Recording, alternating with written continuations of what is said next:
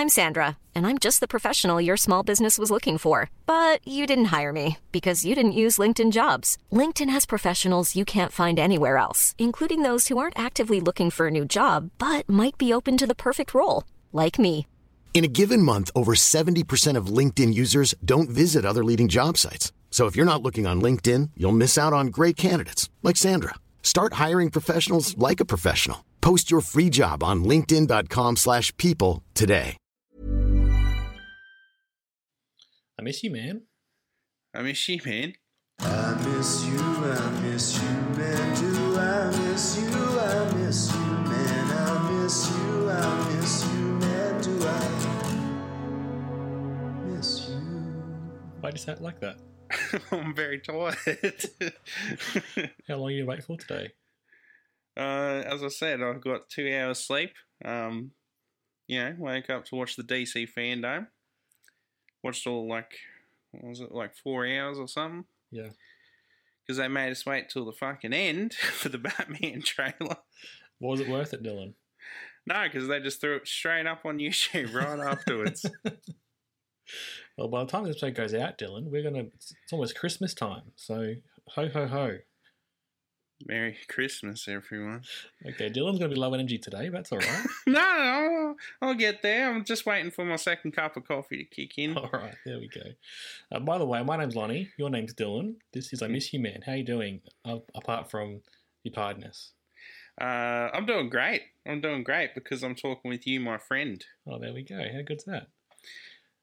This podcast, Dylan, has the best fans in the entire world. Did you know that? Oh, it has to. I would not be surprised to hear that in the slightest. Yeah, there you go. What's it about, Dylan? What's this podcast all about? Well, Lonnie, it's normally about you and me, two buds, catching up each week and taking each other through a journey, a topic that could be anything. Life, pop culture, and everything in between. Exactly right. Today, Dylan, I'm the captain of the pirate ship. Okay, yeah. But you've been with me every step of the way. It's been a joint effort this week, hasn't it? I'm your first mate, Lonnie, reporting for duty. There we go. Okay, you seen the title? We're talking about comedic actors in serious roles. Now, I had this idea a little while ago, but we decided to pull the trigger just recently when you sent me a message about how much you love the Will Ferrell movie Stranger Than Fiction. I knew it was time then, didn't I? I knew it was time. It was destined. It was destined to be this week that we're recording this podcast. Uh-huh. And so we put our brains together and we came up with a couple other films that also fit in this comedic actors in serious roles category. A fair few to choose from, even a fair few from the actors that we actually ended up choosing from as well. Absolutely. And I guess I'm thinking about this, like if you're Robin Williams, for example, you've got a very long career and you're very well known for your very serious, your comedic, hamming it up a lot of the time. Genie, Mrs. Doubtfire, yeah. All sorts of comedic roles, and he's Mork, things I'm going to say. That's how he got his start, and also his stand-up shows. So I'm guessing, eventually you're like, all right, I want to do something serious for a while just to mix it up a bit. And also, like when you're, Jim Carrey and you're top of your game and you're the most famous movie star in the whole world, you can pick and choose your role. So why not do something that looks like a good idea? Oh, hello, bit of shade. Bit of shade getting thrown early on at the number 23. Oh, all right. And I guess, actors are, they're competitive enough. They want to, get praise, I'm guessing. So, if you, do the right role, you might get an Oscar. You might go a bit serious and win over the Academy. So, even better. Yeah, absolutely. And do you like when actors do this, Dylan? Oh, yeah, who wouldn't, to be honest? A bit of something different. Variety's the spice of life, as we always say. Yeah. And I guess it also might make it better, or people might be excited when you go back to a comedy role after you do a serious one for a bit. So. Yeah, exactly. Now, we're going to talk about these movies, but just in general, Dylan, what do you think makes it work when a comedy actor sort of delves into something more serious? I don't know. It just might be the fact that you say taken aback from what they normally do. That even if it's just pretty good, you say taken aback that pushes it over to line into greatness, maybe. Okay. We'll see. With the ones that we chose. Oh, no. Yeah. I think you chose most of them. No, and I want to say you picked the bad one? I guess so. I mean, I'll cop that. So we went with Stranger Than Fiction because that was your initial starting off point. You chose one more. What did you pick, Dylan? What did I pick, Lonnie? You picked Steve Jobs, didn't you? That was your choice. I did. Thank you. Yeah. Thank you. Seth It's been a long Rogen. night. Okay. All right. I might have to carry you a bit, eh? Nah, it's fine. I'm back. Woo. Okay. All right. So Stranger Than Fiction and Steve Jobs, both movies you really like. Yes, Already? love, in fact. Yeah. I went down another path. You pick shit movies. Okay, come off it. I picked two movies I hadn't seen, but I'd always wanted to experience. 1 Hour Photo, Robin Williams, and The Number 23 with Jim Carrey. Two of the biggest comedy superstars of all time, very much in non-comedic roles. Yeah, definitely. And that's our lens, isn't it? We're looking at their performance. We'll talk about the movies as well, but it's pretty much our lens is, how are these comedic actors doing in these more serious roles? And I've got lots of thoughts. Okay, Don't that's know about good. you. No, I've got a few. Yeah. And also, there's going to be spoilers here, so, if you haven't seen these movies and you want to, fair warning. Yeah, jump around as you want when talking about one. Go listen to another one. Mm-hmm. Do whatever you want to. I haven't really thought much about an order, Dylan, but I've got an order of how I watch them, so maybe we could go through that. Fine. I want to start with 1 Hour Photo. Oh, okay. Right off the bat. Now, are you a Robin Williams fan, Dylan? Oh, I mean, who isn't, honestly? Yeah. One of the greats, as they say. Sure is. And he's probably someone, you think of Robin Williams, think of comedy, don't you? Fair enough. But he has had a fair few serious roles over the years. Yeah, absolutely. He's done many things, he's done, obviously, Good Will Hunting's probably his most famous dramatic role. Mm-hmm. He's done, The Fisher King as well. Yeah. Patch Adams, arguably quite serious as well. Yep, Insomnia, with Chris Nolan, Dead Poet Society. Yeah, for sure. In lots of those films, though, I would still probably categorize him as doing something funny, even if it's a serious movie, or more serious than a, out-and-out comedy. Yeah, sure. Yeah. Not so much this one. No. No, not really anything funny about it in this one, is it? No. I must admit, I didn't know the extent of the subject matter of this film. And, yeah, sorry about that, Dylan. I didn't realise. I knew the basic premise. I knew it was a thriller about this guy who, works behind the counter at a, photo developing shop and gets a bit creepy. That's all I knew. So I guess for this one, we'll put a content warning here for child abuse if that's, something you don't want to listen to. Take us through the plot, please, sir. Well, basically, it's about this guy, Cy, the photo guy, and basically has no friends, no family, and just gets obsessed with this family that's been coming to him for years to get their photos developed, pretty much. Yeah, and you're not sure why he's doing it, are you, for a long time in the film? You think he's just a creep, which he is. Let's face it, he's doing things that you shouldn't do as a person. Massive creep. Yeah. I texted you when I was watching it saying I don't condone his actions. I'm glad I got that clarification. Because if I'd watched till the end and hadn't gotten that, I would have wondered if you were on board with his actions or not, Lonnie. But then, I'm not saying that, the revelations that come about the character excuse anything he did, but it really sheds a different light on what happens, doesn't it? That final scene especially. Yeah, the climax of the film. Yep. Yeah, so just to explain it, if you haven't seen it, he gets obsessed with his family, as you said, and it gets to the point where he loses his job because he's off the rails a bit. He's built his family up in his mind as the perfect family, and he kind of seeing himself as their friendly uncle. He's kind of trying to fix that hole in his life of not having friends and family. And he's put these people in. But obviously he's doing it based on the pictures he develops of them, not the real people who they are. Yeah. Obviously no one takes pictures of when they're sad or the worst times in their life. Yeah, totally. And so then he finds out that the husband is cheating on the wife, and he sort of goes in a bit of a spiral about that. And also he tries to sort of strike up a friendship with the kid, with the son, which is very uncomfortable, isn't it? Mm-hmm. Yeah, he goes to watch his soccer game just out of nowhere, and then walks him home. And there's a bit where he like ties up his shoes without the kid asking. Didn't like that. I know, and tries to give him a toy that the kid was looking at the store. Yeah, just not good.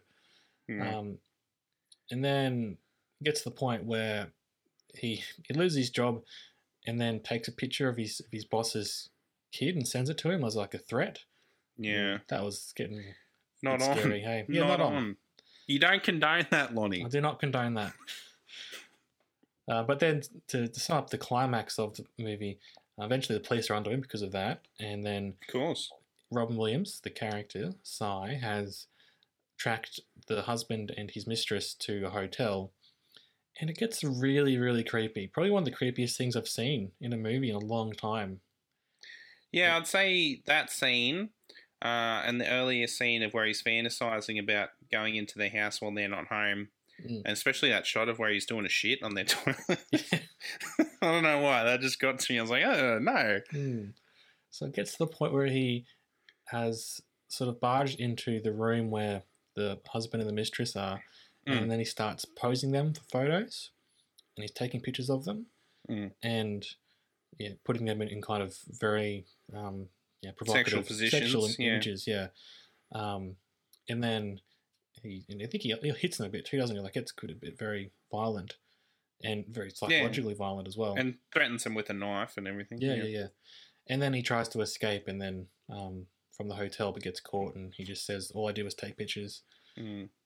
So then he's being interrogated by the police after this, and he sort of basically reveals that, well, it's very much alluded to, and I don't think there's any other way to read the scene, but he himself was abused as a child, and it seemed like he was enacting that abuse in what he was doing with this couple. That's how you read it too? Yeah, I had a look online. There's some people theorizing that like he might have just been making that up just to get sympathy from the cops, but yeah. I don't know. Yeah, it seemed pretty genuine from his acting anyway. The one wrinkle there though is that he talks to the cop and it says that, kind of alludes to the fact that his childhood might have been that way, and then he asks the cop for the pictures that he took, and the cop gives it to him, and I was like, what the hell's going on here? And then he looks at the pictures, but they're just of like sort of banal images of the hotel room, like, of the shower curtain, that sort of thing. Yeah, and taps around the hotel room. Yeah, and lamps. And that just random shit. Links back to an earlier monologue of Cy's where he talks about how you don't take pictures of the things that, aren't happy moments. You never take pictures of just regular things around the house, that sort of thing. Yeah. So here's my question, Dylan. How did you read that final scene? Was everything else before that a fantasy? Were these the pictures he took? Or, as someone online I read said, was when he was taking the pictures of them in those sexual poses, was he not taking the actual picture, but it's like making the flash? What do you think? Yeah, he's probably just screwing with their heads, I think. Either that or it didn't happen, because I didn't go back and watch it, but when he enters the room, like he kind of smashes the door in and hits the lady in the head, and she gets a head wound. Apparently someone said that when she was in the shower, like all creeped out and everything, she didn't have the head wound. So yeah. I mean, that could be a goof, or it could be something that does allude to maybe what we saw was not exactly what actually transpired. Yeah. It's really stayed with me, this film, but I kind of apologise for bringing this into your life, Dylan. I thought it might have been more of a, a thriller that didn't go into such, dark places, you know what I mean? No, it's still a great movie, and great performance by Robin. Yeah, and very much underplaying everything, wasn't he? Yeah. I just think the fact that you got one of, if not the most charming man in the history of Hollywood, and just the fact that he can deliver such a convincingly creepy performance of this basically stalker, this obsessed stalker, just, speaks volumes about his acting ability. I'm sure it's not news to anyone. Like, hey, everyone, guess what? Robin Williams is actually a really good actor. Grass is green too. I get it. Yeah. But, this is next level stuff. Well, he's so committed, isn't he? I think that speaks to what makes this film work, and what makes the next film not work so much, is that... Ooh, bit rough. Robin Williams is totally committed to it. And it's like he knew what movie we're going to be making here, and he's like, all right, if this film's going to work, I've got to be like this. Even though, I'm very much the funniest guy alive, I'm not going to do any of that to make this film work. Yeah, exactly. You going to say something? No, I'm just making fun of me in front of everyone, Lonnie. I'll take it out, don't worry. No, it's all good. It's all good. I just want to also talk about the effective mood that's created by the film, and the bright fluoro lights inside the shop that they work in. It kind of makes this otherworldly place, which I guess a big Walmart isn't it anyway? Save Mart, Lonnie. Well, it's written Savmart, so that kind of annoyed me. I don't know about you. Yeah, it did me as well. But that that's all right. Guess they couldn't afford any product placement. I'm assuming that's not a real place. Yeah, I think it's just standing in for the Walmart or the Big W or whatever. Yeah. Yeah, exactly. So yeah, it's very much, the film is all about, the grass is always greener, and the ideal family is never ideal under the surface. And also thinking, if we take it as truthful that he had that childhood trauma, it's kind of like, trauma isn't just one act. It's something that spreads out from that and can spread out to your whole life. Yeah. Yeah. Yeah, absolutely. And obviously he hasn't made any connections with people over the years. Yeah, so. yeah. And it's all in the little things in his performance as well. Like, staying behind too long after finishing talking to someone, or, as I mentioned before, tying up the kid's shoes without him asking. It's just, just creepy stuff. Yeah, and they ask for photos printed a certain size, but he gives them the better ones they didn't ask for. So, too much, mate. Yeah, exactly. I'm not rushing back to see it. I'll say that. It's but it was very good at the same time. Yeah, very. Our friend Roger Ebert was a fan. Of course he was. Yeah, 3.5 stars. He praised Robin's performance as we did, and he also said the cinematography was especially effective. One thing else I might say, Dylan, it's not so much this film because of the way the character is depicted and portrayed, but I think it's interesting sometimes to see films that are about people in kind of mundane settings. Sure. Not just a film about a superhero or a rich person or a high-powered attorney. It's kind of interesting to see the lives of people who aren't flashy and out there, and good to see peek behind the surface. Not that I, condone any of the actions that this character did. No, you don't, do you, Lonnie? You said specifically to me. Yeah. You think he's creepy and you don't condone his actions? For the record, yes. For the record, absolutely. Lonnie does not approve. No, don't do it. Don't be creepy, I think you said. Don't be creepy, Robin. Yeah. Don't. It's easy. It's a choice. It's also my choice, Dylan, to pick the number 23. All right, we're going with this next, are we? Okay. I thought we'd just get out of the way, then we can move on to the good ones. Now, for some reason, Dylan, I got this memory of one of my cousins being really into this film when it came out. Okay. And, I think I, have Mandela affected this memory into my brain, but I do remember him talking about it a lot. And so whenever I've thought about this film, which admittedly not very often, I was always like, oh yeah, that's the one that Andy liked. I don't know why. That connection's in my brain, hardwired there forever. It is. Yeah. Anyway. So you didn't like it then? I wasn't a huge fan, Dylan. Don't know if I didn't like it, I just didn't understand it. Or didn't understand why it happened. Sure. Okay. So, Jim Carrey, he's gone down the serious path a few times. And I think maybe, he's made, 3 really good performances in more serious roles and never got an Oscar. So did that turn him, make him go mad, you reckon? Truman Show, Eternal Sunshine, Man of the Moon, like, these are all films that are carried by him doing something more than his regular shtick. Mm.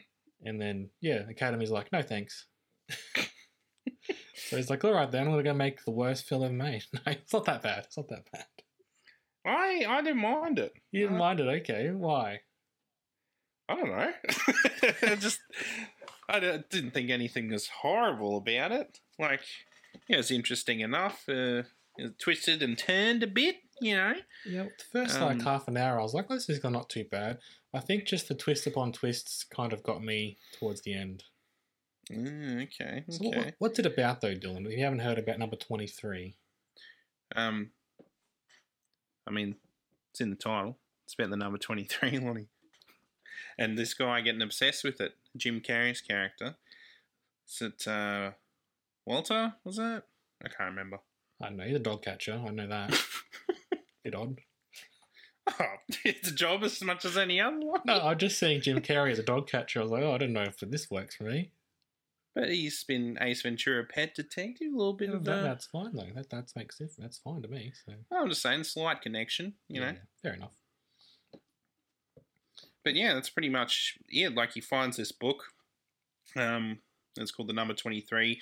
And the more he reads it, he starts finding similarities between that and his life as well. Mm. And then obviously just starts seeing the number 23 everywhere and just, descends deeper and deeper into madness as we go along. So this is a real thing, apparently. Like, some people do become obsessed with number 23. Like, oh, yeah, definitely. Enigma. Yeah. But, like, it's not true, though, is it? It's just, like, you can find anything to link anything if you try hard enough. Yeah, absolutely. If you look hard enough. Like, they're like... What was the explanation they used for pink? It was like, it's 4 letters. Each letter is like a specific number in the alphabet. You minus it by this number, you get 23. And that was like 3/4 of the 23 references, pretty much. Yeah. It almost bordered on farce for me, and like almost like a comedy sketch. So the ways definitely. They were trying to work out. Like, some points are like 32. What's 32 reversed? 23. And like we were doing 46. What's 46 divided by 2? It's 23. Yeah. But it's funny that number 23, is there something about the number or the fact that it's, this movie's made about it? You kind of do think, it's a bit special or something, because it could be any number, couldn't it, that you could tie this to? Yeah, definitely. Any number you want, you can look for in the world. You'll see it enough. Mm. I thought there was potential, and also didn't hate it, really. It just got to the point where, like, what's going on here? But I should have known it was going to be, bad. Firstly, because, 8% on Rotten Tomatoes or something. Secondly, though, Dylan, is because we had to pay for it on YouTube. It's never a good sign, this podcast, is it? The ones we have to put the most effort into will end up disappointing us. It's sad. And also, there's a third reason, Lonnie. What's that? Don't want to throw too much shade, but who is the director? Yeah, Mr. Joel Schumacher. He's hit and miss, isn't he? When he hits it pretty well, but then these misses. He misses hard. Yeah. I think I was reading it was his last theatrically released film. Fair enough. Nail in the coffin. Yeah. Yeah. And then just went on to direct episodes of TV here and then, I guess. Yeah, and he passed away a couple of years ago, which is last year. Oh, did he? Yeah, he's gone. Oh, no. He's gone. Oh, no. Bit rough. Yeah. Happens to us all, Dylan. It does. He did make Batman Forever, though. And it's, personal favourite of mine from childhood. So Falling Down is a great movie. The Lost Boys. Pretty good. A lot of people like The Lost Boys. That is right. That is right. Back to this one, though, in our lens of Jim Carrey. He's having fun, isn't he? I think. He's doing as well as can be expected from the man. And I think the weird thing for me, though, is that for the most part, he's still playing the sort of usual Jim Carrey vibe. Yeah, and especially in because when he reads the book initially, he's like imagining the people and himself in the roles of the characters in the book. So when he's like playing the detective in the book, it kind of seems like he's giving like a performance that he would give on SNL in like a detective skit parody. Yeah, I know what you mean. Yeah. And just throughout the whole film, like, compared to the other actors that we've picked here, who sort of are playing against type or underplaying it for the character. It kind of seems like they've just tried to smush Jim Carrey into this film and into a thriller, psychological thriller. Yeah. But he can do great comedy. He can do great drama. I think he kind of falls back into comedy, though. I've actually read this one, so don't have a source for it. I apologise, but no, apologise again. I'm very sorry, Dylan. Well, okay, I'll give this to you. I think it's true. Okay. When they were doing Eternal Sunshine of the Spotless Mind, what they realised is that after a few takes, he would get funnier and funnier, and so. I think they were like, we've only got a couple takes to get him serious because he just starts hamming it up. The goofiness just comes out. Yeah, I think that's true. I don't know if that is actually true, but something like that. Sounds fair enough, yeah. Because he is a bit mad, isn't he?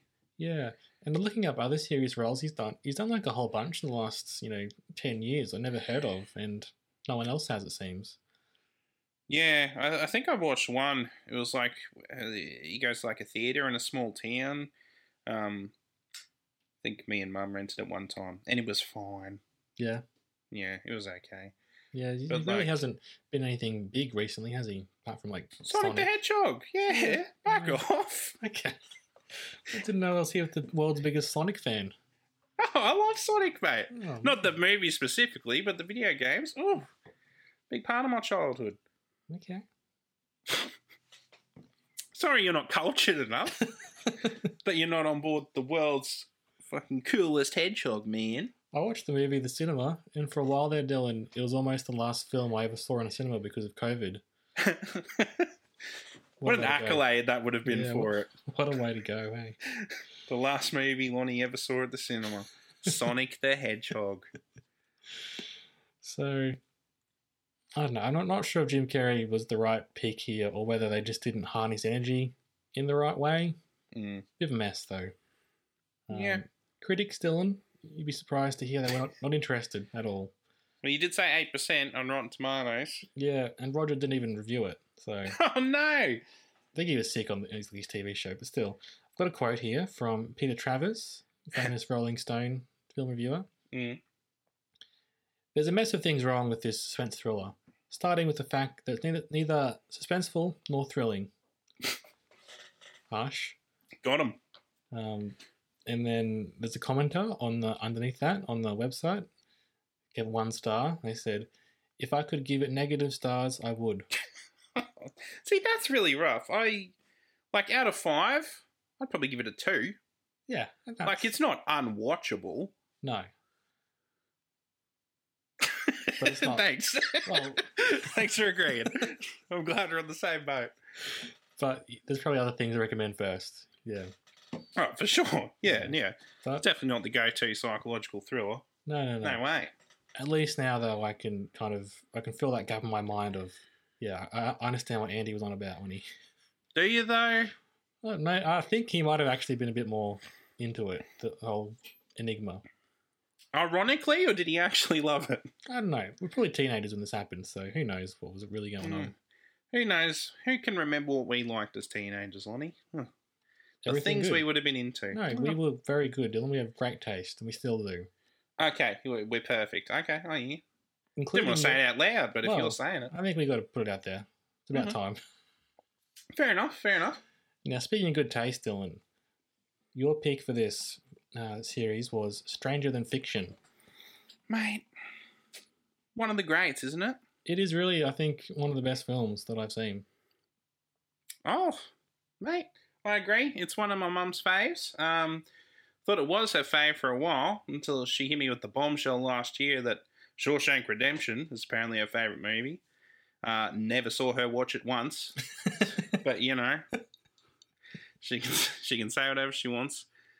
Mum, I still don't believe you. I still don't believe you, Mum. I know I never saw you watch it when I was a kid. I saw you watch this 50 million times and Kill Bill. Never once saw you watch Shawshank. Don't you lie to me. Okay, well, your mum hasn't steered us wrong, Dylan, on this podcast, so all bangers from my perspective. Now, Will Ferrell, he's probably had a fewer serious roles than the other actors on this list. I can't even think of another serious role that he's done. Not that I've seen, anyway. Well, there's one called Everything Must Go. Well, I haven't seen it myself. No, haven't seen that. Haven't even heard of it. What's it about? I think he's like some guy who's depressed who tries to sell everything that he owns. Oh, okay, sure. That's all I know from like cultural osmosis. I haven't seen it myself. No, that's all right. And it's not very good, apparently. Unlike this film, which is an absolute delight, isn't it? Oh, some would say masterpiece, Lonnie. Now, it just works on every level. Okay, Dylan, what if someone listening right now hasn't seen Stranger Than Fiction? What are you going to tell them about the movie? Well, it's about this guy called Harold Crick. He's just like probably the most generic office worker, boring working guy of all time. Yep. And then just one morning, he just starts hearing this internal dialogue about someone narrating his life. It's a really great concept, isn't it? It's very out there, and that's probably why it appeals to me. I love those weird, strange movies. Mm-hmm. They do something different. Mm-hmm. It's just bizarre, and it's got a banging cast as well, doesn't it? So it's got Will Ferrell, obviously. Mm-hmm. Got Maggie Gyllenhaal as his love interest in the film. I think their chemistry is great, by the way. Yeah, and I've seen some people online weren't as into that, but I thought it was great. And the love story in particular, they were like, generic love story. Like, I don't think it's that bad. I think it's great. No, because she's a baker that he has to audit because he works for the IRS. So it's a funny way to start a relationship. But it's got sweet stuff as part of it. Like, he sings her a song. He brings her flowers at one point, but it's actually just different types of baking flowers. Classic. Mate, love their chemistry. Who else? You got Dustin Hoffman. Hello. One of his best roles, I think. Ooh, you reckon? Especially his later career, at least, yeah. Yeah, well, what else is he doing? Meet the Fockers. Which he's good into, to be honest. Yeah. No, he's great in this, because what's he, like a literary professor, pretty much? Yeah, so what Will Ferrell comes to realise, he goes to see a real therapist who can't really help him, because she's like, you're just crazy. Yeah, you got schizophrenia, pretty much. Yeah. So he's like, but what if it wasn't schizophrenia? So they're like, maybe the problem isn't psychological, maybe it's literary, so he has to go get help from a literary professor.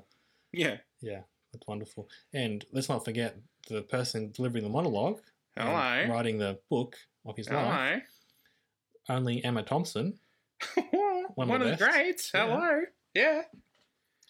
Yeah, great cast, and a very gentle film. I've seen it a few times. I'm very happy to return to it, Dylan, and just it's a very beautiful film, isn't it? About living a happy and full life. People talk about heartwarming stuff. I think this one really does warm your heart, doesn't it?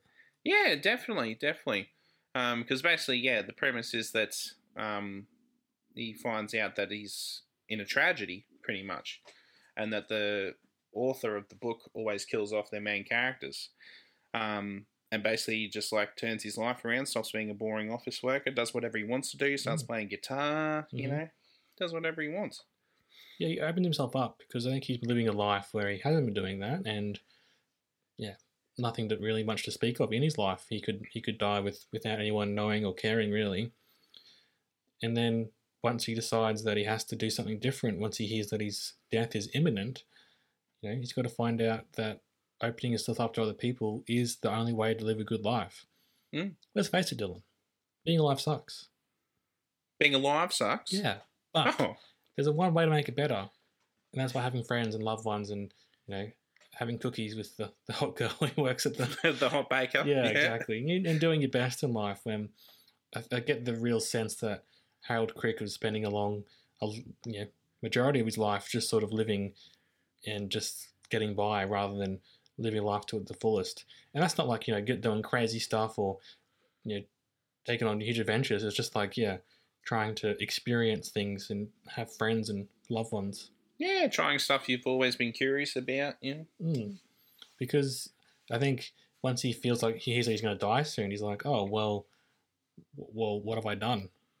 Almost nothing, so... Yeah, well, that's what Dustin Hoffman says to him. He's like, just live your life, if you know you're going to die. You'd eat 50 million pancakes. That's what to say, Dylan. There's a scene in this film. I've seen it probably 3 or 4 times. The one scene always surprises me, and that's when his house gets like bulldozed. Every time I'm like, oh yeah, this bit. I don't know if that says about me, but yeah. Well, but no, great stuff. But what about Will Ferrell's performance in particular? Well, Dylan, he's probably known for him playing a big man-child in lots of his roles. Yeah. Not here. He's really very understated. Yeah. Bordering on dull, but it kind of rides that line between dull and interesting. Yeah. Which, he's meant to be a generic, boring office worker at the start. So, of course, that's what he's going to be acting like. Yeah, I think he could... He's the sort of guy who his performance was going to make or break this, like, because he's the main character, actor, whatever. Yeah. But they've pulled him right back. They've dialed him right down to 1 or 2, haven't they? When he's normally given us a 10 as Ricky Bobby or whatever. So Ron Burgundy. That's what makes it work, hey? Yeah, absolutely. He's fantastic. Can't praise him enough. Wish he'd do more serious roles. Yeah, I feel that. We should talk about the ending. So, the film begins with him hearing this monologue, and eventually it says, little does he know he's going to die soon. I think it's a bit better written than that, but that's the impression he gets. Little does he know that soon he's going to die. Yeah. And then he's got to try and find out, what do I do? We're going to die soon. I need to stop this. And then, spoiler alert, eventually he gets to the point where he meets the author of his life. Yeah, he tracks her down. Yeah. So what do you think? I know it's a fable, Dylan. It's like it's all a bit of a metaphysical thing or whatever. But if we think about it, just trying to work out how this actually works, how does she create him? Like, what's the going on? No, I don't think you should delve too much into it. If you start thinking about the logic of it and everything, it starts to fall apart a bit. Just for a second, Dylan. Just for a second. Okay. Do you think that when she starts writing, she's got some magical powers or something that makes him alive in the past as well, up to this point? Or how I would justify it if you were to put me on the spot, which I guess you are at the moment. I would say that, up to that point, he was, living his life. He had already been lived, and she's kind of focusing in on this character that she thinks she's created, but he's actually already existed. And from a certain point in time to another certain point in time, she controls his life. Also, don't think about it because it doesn't matter. But no, yes, don't. I think that's probably true. And actually, I don't know if it's just the way it's presented in the film or whether it's actually happening to him as a character. But at a certain point, it's like when she's actually writing, it seems like that's what controlling or reflecting what he's doing. Only when she types it up. Yes, yeah. She can write stuff on, pencil and paper, and that's not set in stone. Which she does at some point because she writes the end where he does die. And he actually gets to read it. Yeah. Yeah, I want to get to that. It's kind of funny in some ways. Like he reads his life story almost, or maybe not like from being born to where he is now, but he gets someone who's written all about him, which is not something you generally get to happen in your life, does it? That you can get an insight to yourself like that. And it ended him dying, and he's has to resign himself to that fact because, as everyone keeps telling him, the book is a masterpiece. Yeah. And his death is what makes it so. Yeah, and he agrees. He thinks it is fantastic, and he accepts that he's going to die, and that was his destiny, and he was going to go forward with it. It's very emotional. It is. And every time, Dylan, again, I'm like, oh yeah, it's when he dies, isn't it? But then I'm going to read the line out because I love it so much. Sure. When she's explaining why she doesn't actually kill him in the end, Emma Thompson says, because it's a book about a man who doesn't know he's about to die and then dies. But if the man does know he's going to die and dies anyway, dies willingly, knowing he could stop it, then, isn't that the type of man you want to keep alive? Yes. So good. Poignant. So good. Beautiful, Lonnie. Beautiful. Fantastic movie. 10 out of 10, I would give it. Oh, there you go. There you go, Dylan. Thank you for bringing it back into my life. I have another quote for you, though, Dylan. From the movie or from Roger Ebert? Roger Ebert. Good. All right. Go on then. It's a bit long, but I think it really sums it up, okay? Sure. Stranger Than Fiction is a meditation on life, art, and romance, and on the kinds of responsibility we have. Excuse me. Sorry.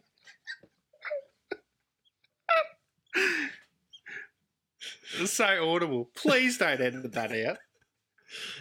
I apologise to you and to Roger. Oh, good on you. Haven't had brekkie this morning, mate. I've had an apple. You don't like brekkie though, do you? And this is what you get, an interruption to the pod. Yeah, you blame me, man. I'm going to carry on with Roger's quote, okay? Try to, yeah. Such an uncommonly intelligent film does not often get made. It could have pumped up its emotion to blockbuster level, but that would have been false to the premise, which requires us to enter the lives of these specific, quiet, sweet, worthy people. The ending is a compromise, but it isn't the movie's compromise. It belongs entirely to the characters and is their decision, and that made me smile. How many stars did you give it? He gave it 3.5. Guess that'll do. Yeah. Nothing's perfect in Roger's book, is it? I wonder what he did give it. I'll just check. Has he given anything 4 stars, Lonnie? He's done a few 4 stars in the past. Can't be. There's no way. No, 3.5 of that. But come on, that's a good quote though, isn't it? Yeah. No, it's a lovely quote. Lovely quote.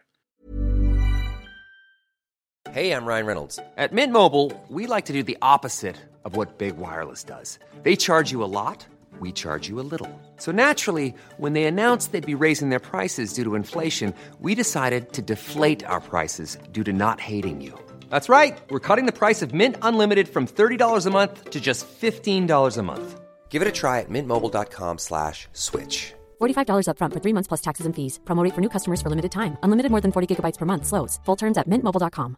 There's never been a faster or easier way to start your weight loss journey than with PlushCare.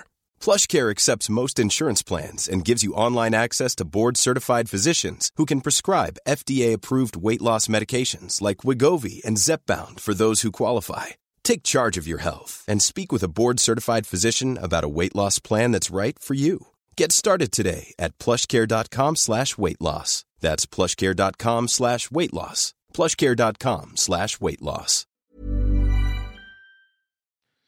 Now, Dylan, our last film today. Before we get into it, why were you so down on this before you watched it again? Why would you keep messaging me saying you're hating having to watch Steve Jobs? It's a great movie, Dylan. Why are we so worried? For everyone who doesn't know, Lonnie is outright lying. This was him to me when I suggested Steve Jobs, because Steve Jobs is actually one of my favourite movies ever. And I get messages from Lonnie saying, I have to watch Steve Jobs. About to watch Steve Jobs. What'd you say afterwards, Lonnie? I think I said about 2 minutes in, this is a great movie actually, isn't it? You're a bloody little menace. I'm moving past, sorry about that. And okay, so I saw this a few years ago and I liked it. Thought it was great. Then I think, comparing it to Stranger Things, which I remember really liking, and then the other 2 films that I hadn't seen, I was like, it's cool to see a new movie. It's like, okay, Steve Jobs, I feel I have to watch again, Why were you comparing it to Stranger Things? Oh, the Stranger Than Fiction, sorry. Oh, okay. my apologies. I was like, what's the through line here? No, my apologies. So, a minute into it though, Dylan, I was kicking myself because it's a terrific film and it really does grab you from the get-go, doesn't it? It does. It's very unique in its presentation. Mm-hmm. How do you feel about the structure where it's like basically just takes place just before 3 different product launches of Steve Jobs' career? Yeah, I loved it. I thought that was a really interesting way to approach it. On this podcast, my thoughts on biopics are well known. I'm not a fan when they make changes for no reason, which happens here. Oh, sure. Yeah, definitely. Lots played up for the movies. Yeah. The film is pretty much a big FU to history and what actually occurred. Kind of, yeah. But it's true the essence of history and the way it's structured in that sense of it's 3 big scenes almost. Yeah. Before 3 big product launches, like half an hour before each one, almost in real time, each scene. Yeah. It's kind of like a what if. What if all these people that were important to Steve Jobs come to annoy him just before his product launch? Well, they even call that out at some point too, which is kind of self-referential. Yeah. Because during the third one, he's like, just feels like everyone has to fucking come and complain and tell me what they really think about me right before a product launch. Yeah. So, like, the way I think about it in biopics, I think I've said this before, it's like, if you're not going to be true to real life, may as well do something fun with it. Which they do. Yeah. And it still feels true to the essence of history, and that's what people, who were aware of him as real life think that too. So yeah, true to the character of Steve Jobs. Yes. Yeah. But yes, these events didn't occur the way they are presented necessarily. No. And sometimes they might even be made up altogether. Yeah, true. Yeah. But yeah, great movie though, isn't it? Yeah, fantastic. Was that Aaron Sorkin wrote it? Is that right? That's right. And he gets a bit of backlash these days, but you can't deny he's a great writer, can you? Oh, mate, this is one of the best scripts ever, honestly. And it's wall-to-wall dialogue, isn't it? Yeah, that's pretty much all you can work with in a Steve Jobs movie, isn't it? But it's a lean-in film, isn't it? You really want to come in and experience it and get closer. Yeah, definitely. I think it was Kevin Smith that said it's basically paced like an action movie or a thriller movie. But yeah, it's just about Steve Jobs just launching 3 different products throughout his life. Yeah, and there's all these showdowns, basically almost like fight scenes with him, but his combat style is dialogue. Yeah, pretty much. Yeah. So I guess the other thing that I wasn't looking, that maybe kind of made me be a bit funny and being like, oh, I don't want to watch it again, was that I'm not a huge Steve Jobs fan. I don't buy into the hagiography of him as a person. I don't really care about Apple products. They're fine, but I'm not like a huge fanboy or anything. Yeah. Are you like that, Dylan? Are you hugely into him as a person, or is it just this film that you like? No, just this film. It basically comes down to the direction, the acting, and the writing. Like, you call him anything else, I'd love it. Yeah, fair enough. Yeah. So Seth Rogen is your choice of the comedy actor here, Dylan. Yeah, he plays Steve Wozniak. Yeah, the Woz. The Woz, that's right. And I think from looking into Seth Rogen's filmography, it's probably his most serious role. Like, Donnie Darko when he was younger, but only in a few scenes, not really his movie, No. Apart from that, pretty much all comedies. Like, some of them may be a bit lighter or more serious, but I think this would be the only one you'd probably call a real serious movie. Yeah, outright serious role. Yeah, I would agree. And even then, it's quite funny in parts too. So, but the tone is serious. So, yeah, at the start, it's funnier. But that's what's great about it. So throughout the 3 product launches, like to start with, Wozniak's very happy-go-lucky, very kind and nice. The next one, he's a bit upset with Steve, but still on good terms. And then by the 3rd one, he's just like, "You're a piece of shit. I hate you." Yeah, so does a good job, doesn't he? Like, for someone who's not known for being in these series films, he's really the heartbeat, isn't he? Yeah, absolutely. And he's fantastic in it. It's very serious. And if you can hold your own against Michael Fassbender, mate, you're doing pretty well. Michael Fassbender, who's like on screen every single minute and is talking pretty much in this like intense sort of energy across the whole film, and you're going toe to toe with him. Yeah, good on you. Yeah. Especially in that last scene he's in, pretty much, where they're just like basically yelling at each other. Yeah, in the crowded hall. Yeah.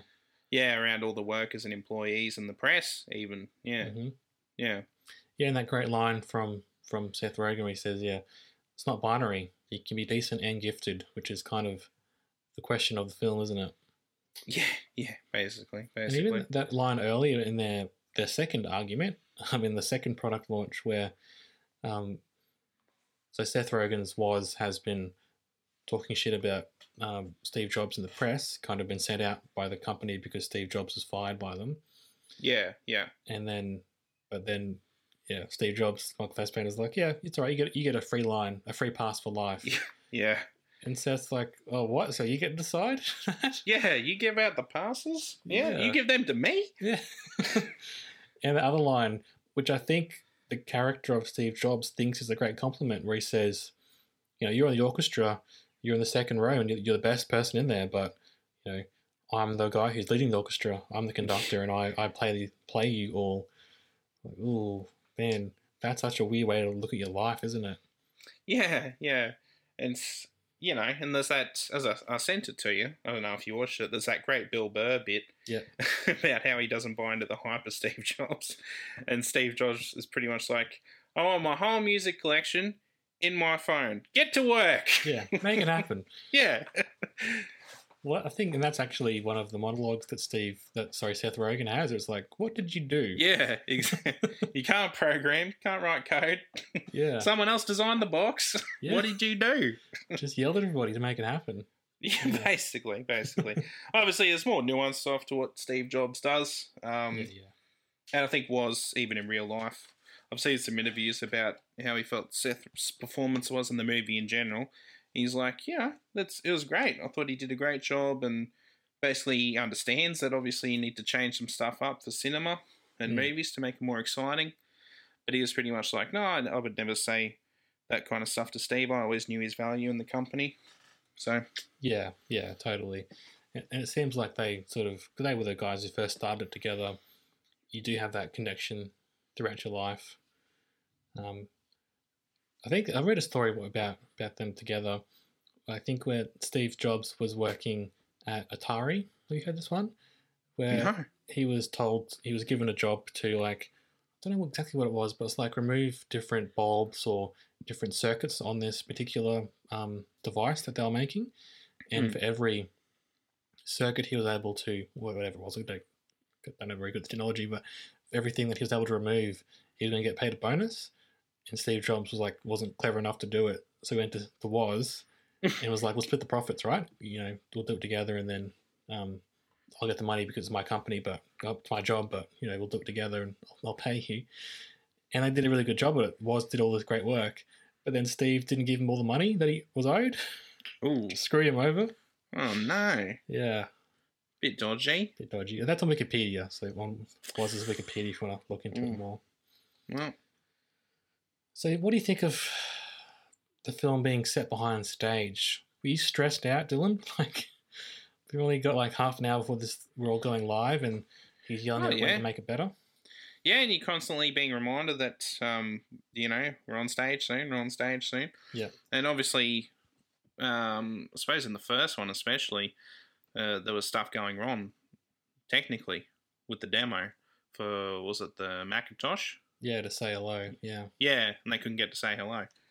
And eventually they just kind of be a bit deceptive with it. Yeah, they cheated it, basically. Yeah, they basically lied and got it to work on a different program or system or something like that. Well, that brings me to my other favourite line of the film is Michael Stuhlbarg as Andy Hertzfeld, another one of the beating hearts of the film. Yeah, he was great, yeah. Isn't he great?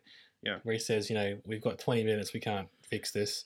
And Steve Jobs says to him, no, you had 3 weeks to do this. Yeah. And, God made the whole universe in 1/3 of that time. And you know what it is, don't you, Dylan? Yeah. Yeah, Andy Hertzfeld says, well, someday you have to tell us how you did it. Yeah, great one. Terrific. So, yeah, the idea of it being set behind stage just before a show, I find it stressful, but it's quite interesting because, like, lots of energy and buzz going on. And I know I put shows on. I've been part of things that putting on an event. It is quite exciting and very stressful. So I like the energy that was put. So captured it accurately. Yeah, I think so. Not that I was putting on a product launch for Apple, but In your world, you were, Lonnie. Yeah, comparatively, I was kind of doing that. Yeah. And the film being set in such a sort of strange structure, like, does not generally have films are set in 3 massive scenes with flashbacks throughout, and it's the main guy just being a dick to everybody. Like, that's not how films are generally made or written. No. But the thing that I think about a lot with screenwriting and filmmaking is, like, if it works, it works. Like, that's the rule you need to follow, not some arbitrary structure or hero's journey or something. It's just like, yeah, that can work. If it works, it's good. But if it doesn't and something else does work, that's fine as well. Yeah, roll with that. Absolutely. What do you think of the relationship between Steve Jobs and his daughter Lisa? Yeah, it was good. Obviously, that's probably the main focus of the film, I guess. Yeah, apart from all the bells and whistles of the product launch, that's kind of undercurrent, isn't it? Yeah. And it's a good evolution of their relationship. Like during the first product launch, he basically dismisses her entirely and says that he's not her father outright to her. When he is, basically. He knows he is too. Yeah, for sure. Yeah. And then during the second one, he's kind of getting on board with him being a father, but, also still kind of distant as well. And then by the third one, he's getting upset about decisions she's making, like a father would. Yeah. And then eventually, obviously, they reconcile at the end of the film, and he kind of breaks his own rules to spend some more time with her, because he's always like, has to be on time at every product launch, and then by the end, she's like, "You're going to be late," and he's like, "I don't care." Very sweet moment. I've seen some people talk about that final scene being a bit over sentimental or something, but I think you need to have it because that's a film. Oh, he's been a prick the whole movie. Yeah. You need that, definitely. You need that catharsis there with the daughter. Something I picked up on this time watching it, Dylan, and I thought was really interesting. I think it's especially the second act where he talks to her, but also in the first act a bit, not so much the third act, but he does this weird thing of talking to her like not as if she's a kid. He just talks to her as if she's an adult and like maybe just like a person, not his daughter at all. Yeah. I just thought that was really interesting because everyone else was like, "Hi, sweetie, why don't you come over here and we'll go look at the big computer?" Yeah. And he just like chats to her normally and even aggressively, you might say. Yeah. So you can kind of pick up there's maybe a few, screws loose in his brain about that. But also I guess he's trying to like not talk to her as if she's his child. He's just like someone he knows. yeah, exactly. And he's obviously he's a character. We'll put it like that. Especially there's this one bit like it's at the start, where was it Chris Ann, I think her name was, the mother of his daughter. She's basically like, "We're going on welfare and you're worth like billions of dollars. How do you feel?" And he's like, "Well, Apple, we donate computers to schools all the time." And she's like, "How is that an answer to my question?" Yeah. Oh, it is really great. Throughout the whole film, there's great dialogue and great character moments revealed through dialogue like that, isn't there? Yeah. Oh, it's just terrific, Dylan. I don't know why you're so down. Good one. Why were you being... I wasn't, and I wasn't. Admit you were wrong, Lonnie. Just admit it. If you haven't seen Steve Jobs, which unfortunately not many people have because it bombed at the box office and hasn't really had much staying power, I wouldn't have Did the Ashton Kutcher one come out first, or did this one? Yeah, Ashton Kutcher came out in 2013 and he passed away in 2011. So I think maybe people by 2015, people are like, "Oh yeah, we've done that, been there, And it was bad, by the way, the Ashton Kutcher one. I haven't seen that. Oh yeah, no, it's terrible. No good? Okay. And that's probably why people didn't go to see this. Or like, how interesting can it be about Steve Jobs? Turns out very. Yeah, that's right. And there's lots of things about his life that they don't touch upon, which I think could have been interesting, like his involvement with Pixar. He had a wife eventually and other kids, which could have been cool. And that doesn't go into his the 2000s of launching the iPod and the iPhone and his illness later on too, which not saying I want a very sad movie, but that could have been interesting to see how he was dealing with that as a character because he seems interesting. But you got to make a choice, haven't you? You got to. Yeah, well, especially if you're structuring in this way, there's only so much you can put in before 3 product launches, half hour before each one. So yeah, exactly. They did what they could, and what they did was fantastic. Exactly right. I've got a little quote here. Not by Roger Ebert, unfortunately, because he's passed away by the time this film came out. Oh, no. When did he pass? I think about 2013, 2012 maybe. Sad. Yeah. He's there for Christina Chronicles, though, Dylan, for the most part. So. For the most part. Yeah. Will he be there for Speed Racer? We'll see. We'll see.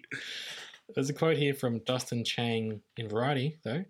Okay. It says that Sorkin's warts and all approach is so thorough that it seems to discover warts on top of warts. Yeah. fair point. Yeah.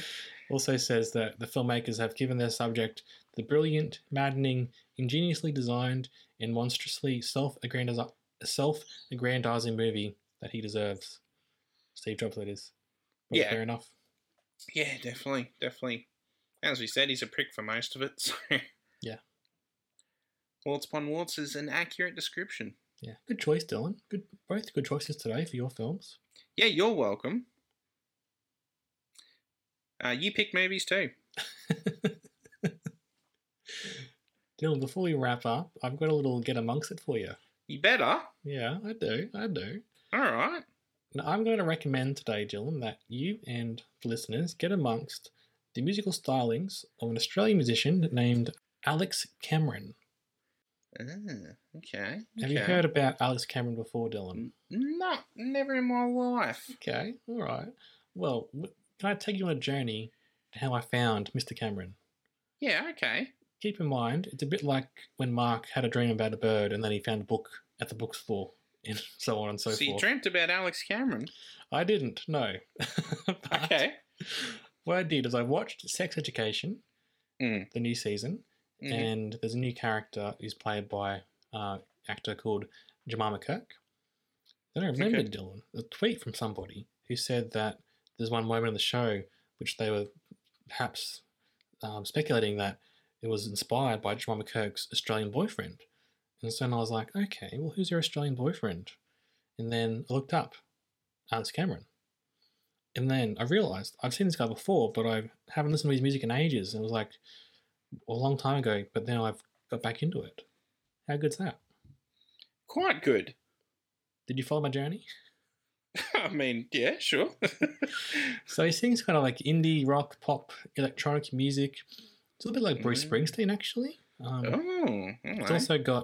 He's got friends with like the Killers and Brandon Flowers, so a bit of that influence. Yeah. But the biggest thing, Dylan, is that he's a bit naughty. He's a bit dirty.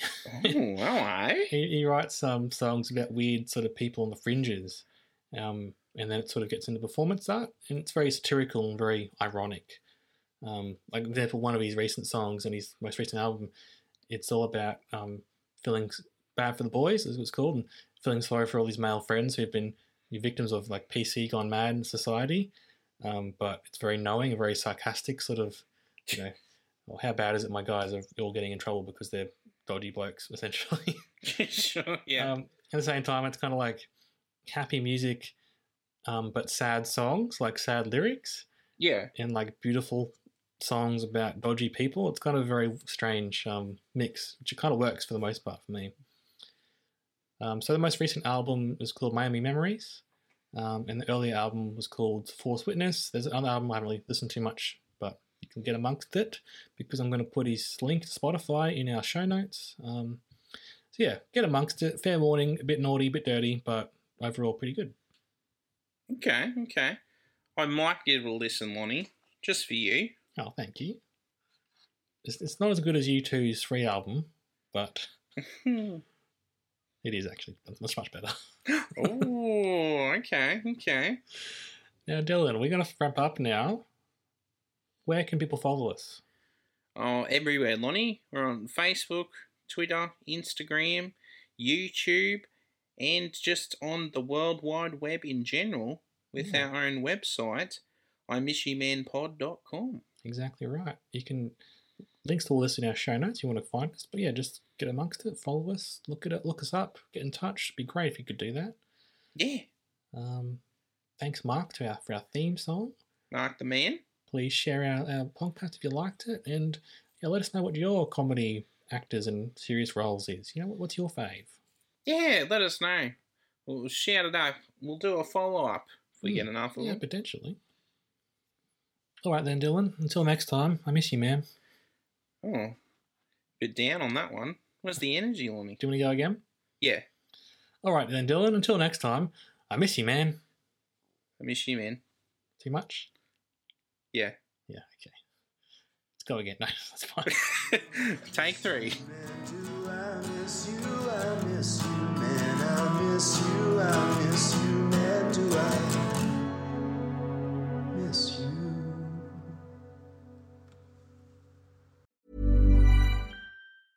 Hey, it's Paige DeSorbo from Giggly Squad. High quality fashion without the price tag. Say hello to Quince. I'm snagging high-end essentials like cozy cashmere sweaters, sleek leather jackets, fine jewelry, and so much more. With Quince being 50 to 80% less than similar brands. And they partner with factories that prioritize safe, ethical, and responsible manufacturing. I love that. Luxury quality within reach. Go to quince.com/style to get free shipping and 365-day returns on your next order. Quince.com/style.